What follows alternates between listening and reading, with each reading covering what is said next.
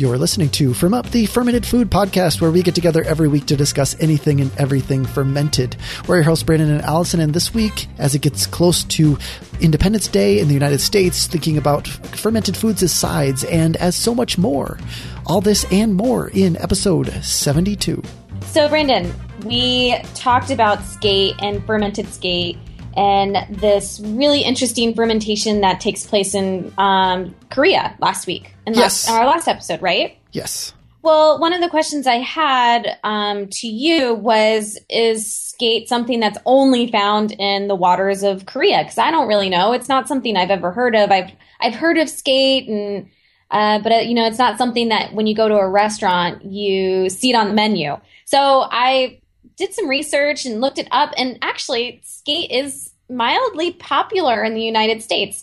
It's mostly found from Maine to North Carolina, like mostly around Massachusetts and Rhode Island. So like, the New England states.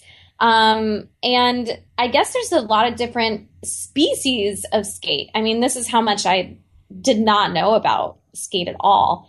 But, when I was doing all of this research, which I found at NOAA, which I forget the name of the acronym NOAA, what it stands for, but I just know that it's Fish Watch. They talk all about seafood and different kinds of fish and rates and populations and stuff like that. And but anyway, I digress there for a second. The most popular species of skate that humans or North Americans eat are the winter skate. It's mostly eaten like fillets, and the wings of the skate, you can get 2 fillets out of each wing. So I guess you can get 4 fillets total out of one skate. And how does it taste?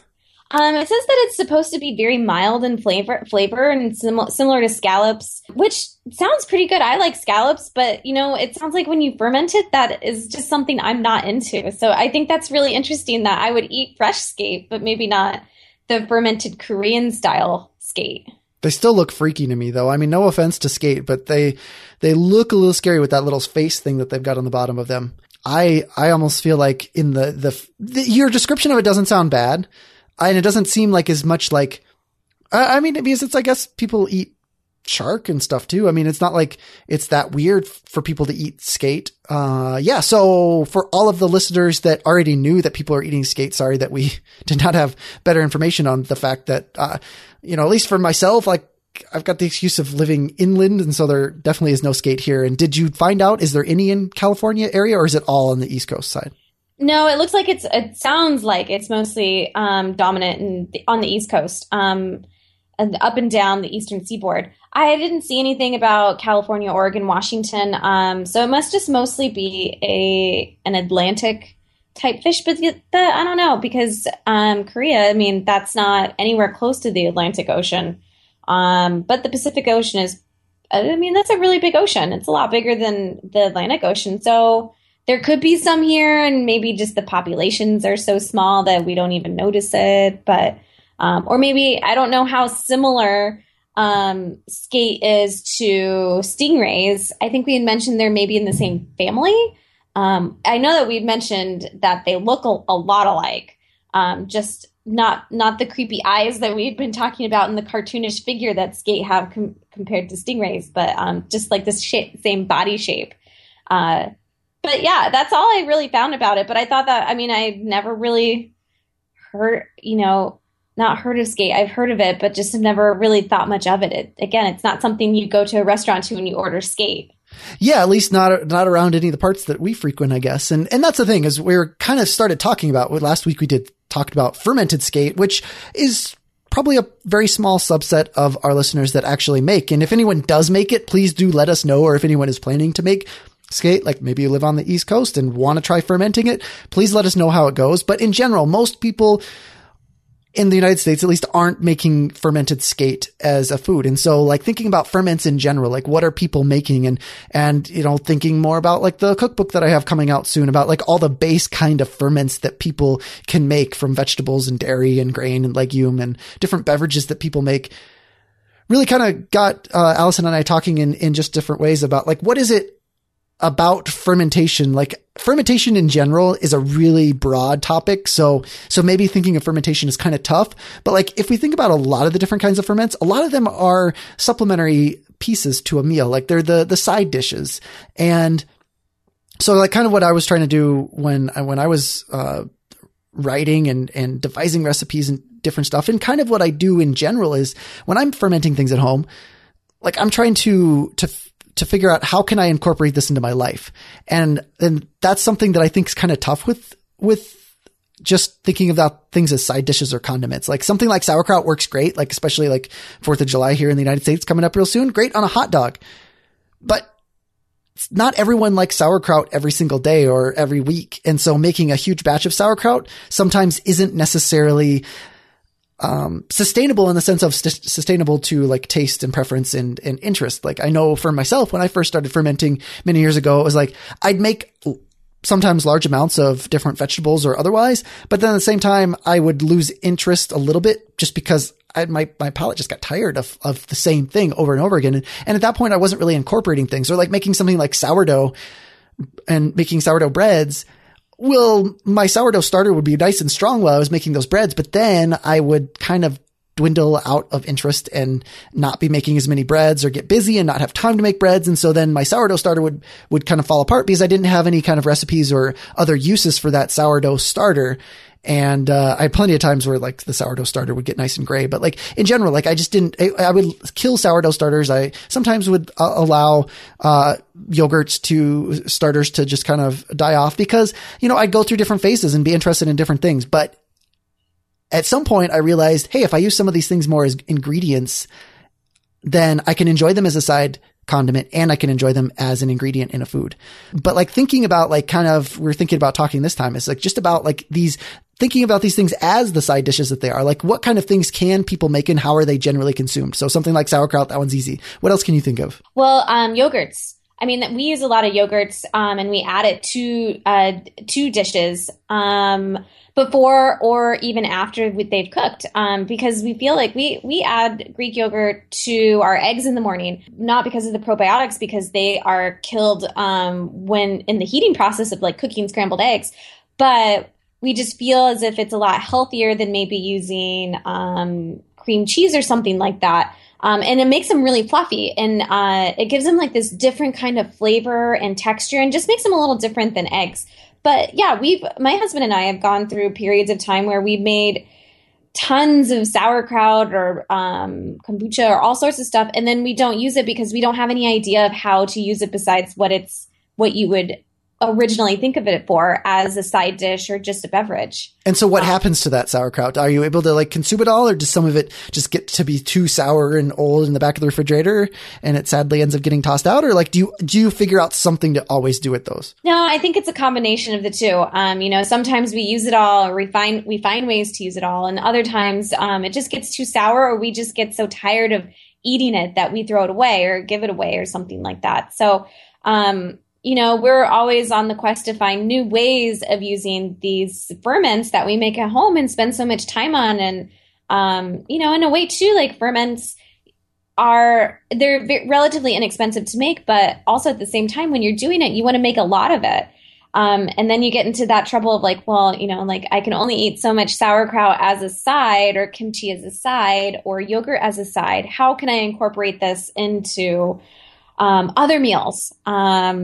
Like adding, cheese is kind of an obvious one. I mean, that's a fermented product that we Americans eat literally tons of, and we put it on top of everything, and you just assume that it's an ingredient. But other things like what I just said with yogurts and adding them to eggs for breakfast in the morning or something like that, like that was just something we stumbled upon as an alternative to something that was a little healthier and just added some different kind of texture. And I think that can be huge, because sometimes it's something like yogurt. Yes, it's very easy to get yogurt at the store, but certain other things, if a person is interested in experimenting in the kitchen and trying different kinds of flavors, sure, there's things like butter, and then you can go a step further and get cultured butter. I mean, so that's probably one of the few cultured butters, one of the few ferments that's generally not consumed as anything but an ingredient. Again, I guess put it on bread or whatnot. Maybe that's not an ingredient.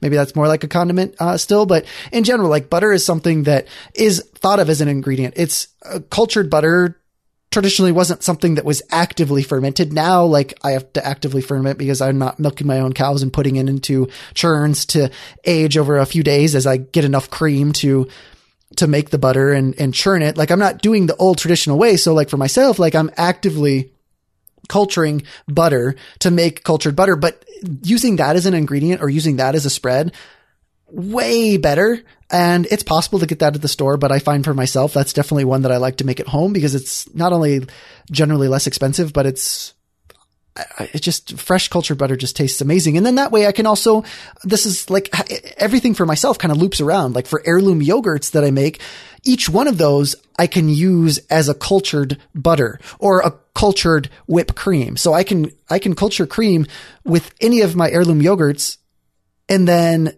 I get a slightly different flavored cream. So I get a slightly different flavored cultured butter or a different whipped cream. And so all of those kind of things I like to think about because it starts to unlock possibilities of things that aren't necessarily available commercially. And so for myself, like that's a huge selling point for me to make a lot of these things at home is for one, the experimentation, but then also the flavor potential that isn't always available commercially. Or if it is, it's something that would be like a special treat if a person's going to get it regularly because it's maybe more expensive because there's a lot more work put into it. But if a person's able to, has the time and can make it at home, then making some of these things as ingredients can be amazing. Like something like, like you're talking about cheeses. Yeah, definitely. People understand, eat those raw, eat those in foods, mix that around. But like you're talking about like sauerkraut, like the idea of making a lot of sauerkraut or making a lot of kimchi or making a lot of any kind of vegetable ferment.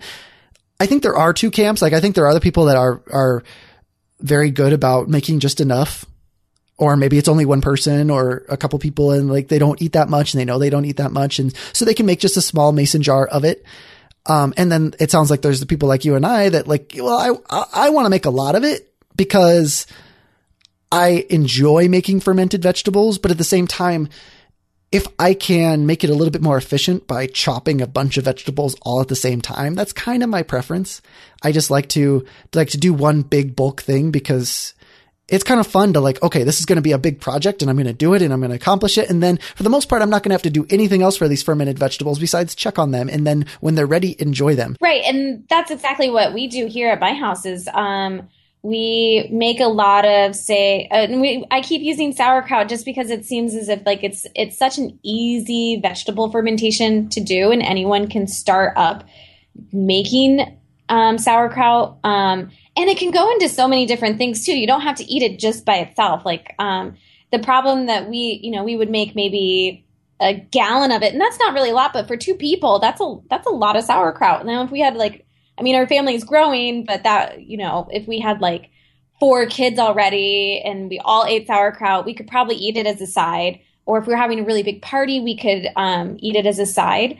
But, after a while, you kind of get tired of eating it just like that. So it's more of a quest, and kind of part of the fun in fermentation too is like, how can I use this before it goes way far to the sour side where it's, you can't even use it anymore because it's not that it's bad, but it's just not like to your personal preference or liking. How can we use this to make some other types of foods and incorporate it into other foods? Mixing it in with fresh greens or salads.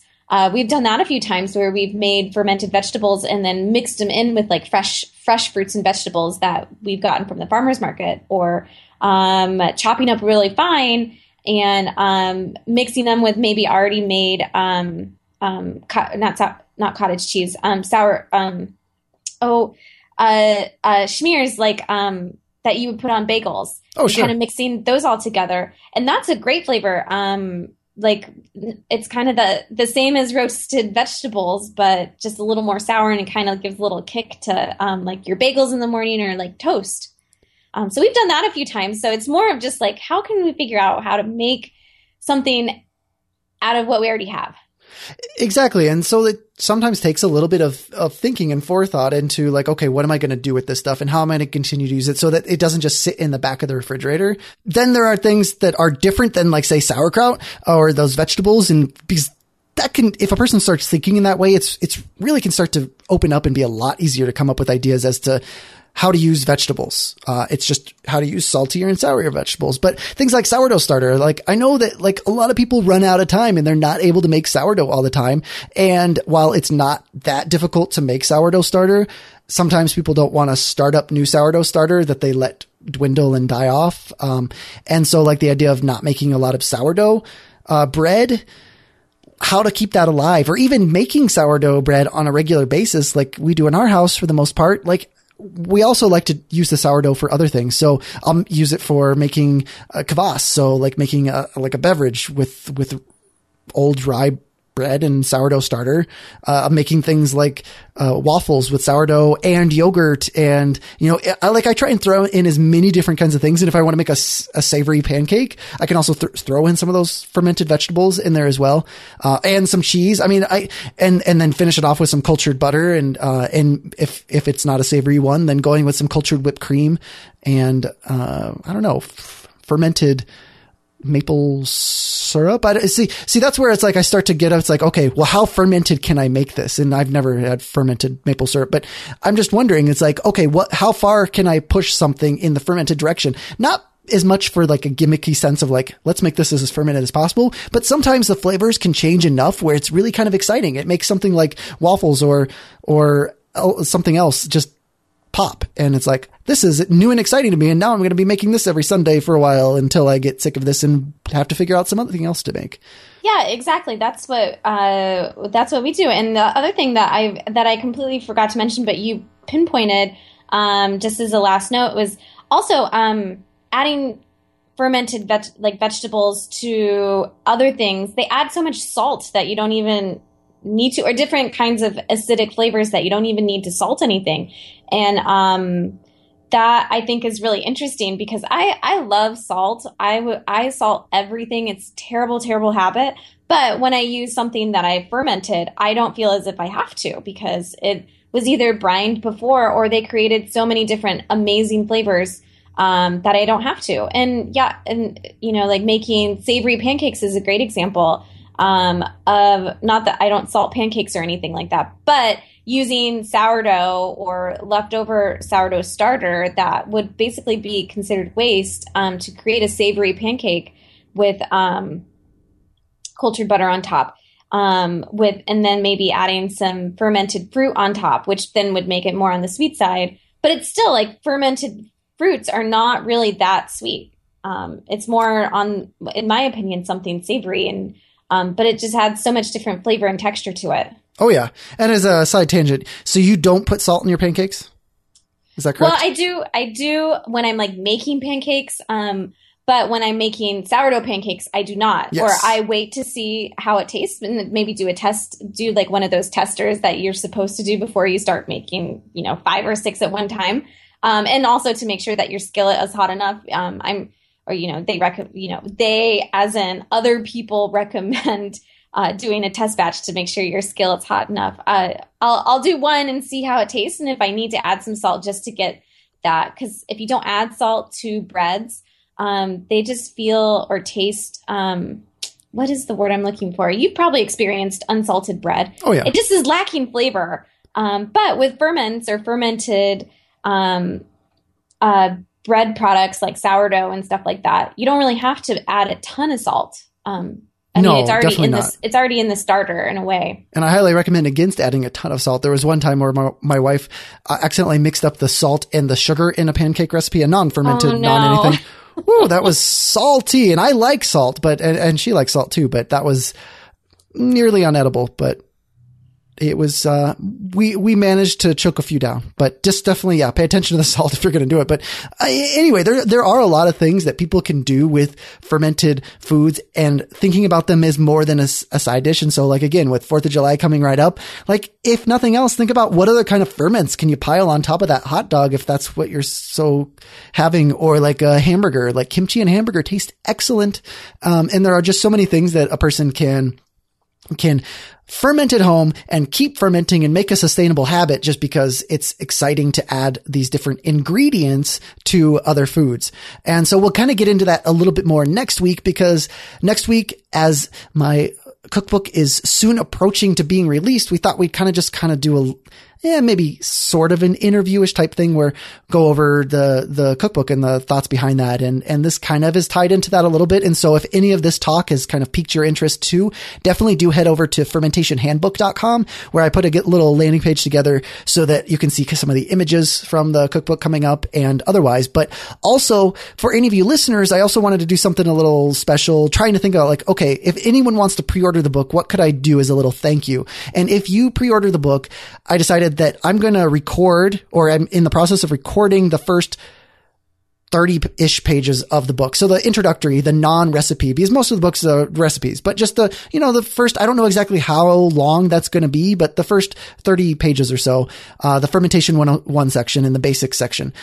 I'm just going to record that as an audiobook because I really like listening to audiobooks. This book isn't available as an audiobook, so it's just for you if you decide to pre-order, and it's on an honor system. So if you pre-order, send me out a tweet with an @reply to FirmUp or Brandon Byers, or send me an email, brandon@firmup.com. Any way you can get a hold of me, I just go to firmup.com and find the contact information there, and let me know that you pre-ordered the book, and I'll send you a link to the MP3 file. And it's not a finished, polished audiobook, but it will sound good. It should hopefully sound even a little better than these podcasts do, because I'll have a little bit more time to just kind of put into that. But just as a way to say thank you if you want to pre-order. So go check it out at fermentationhandbook.com. And then for this episode, we'll put in those links about the skate and otherwise, and you can find those at firmup.com/podcast/72. And you can also find us on Twitter at FirmUp, on Facebook at FirmUp, and anywhere else at FirmUp. And until next time, firm up.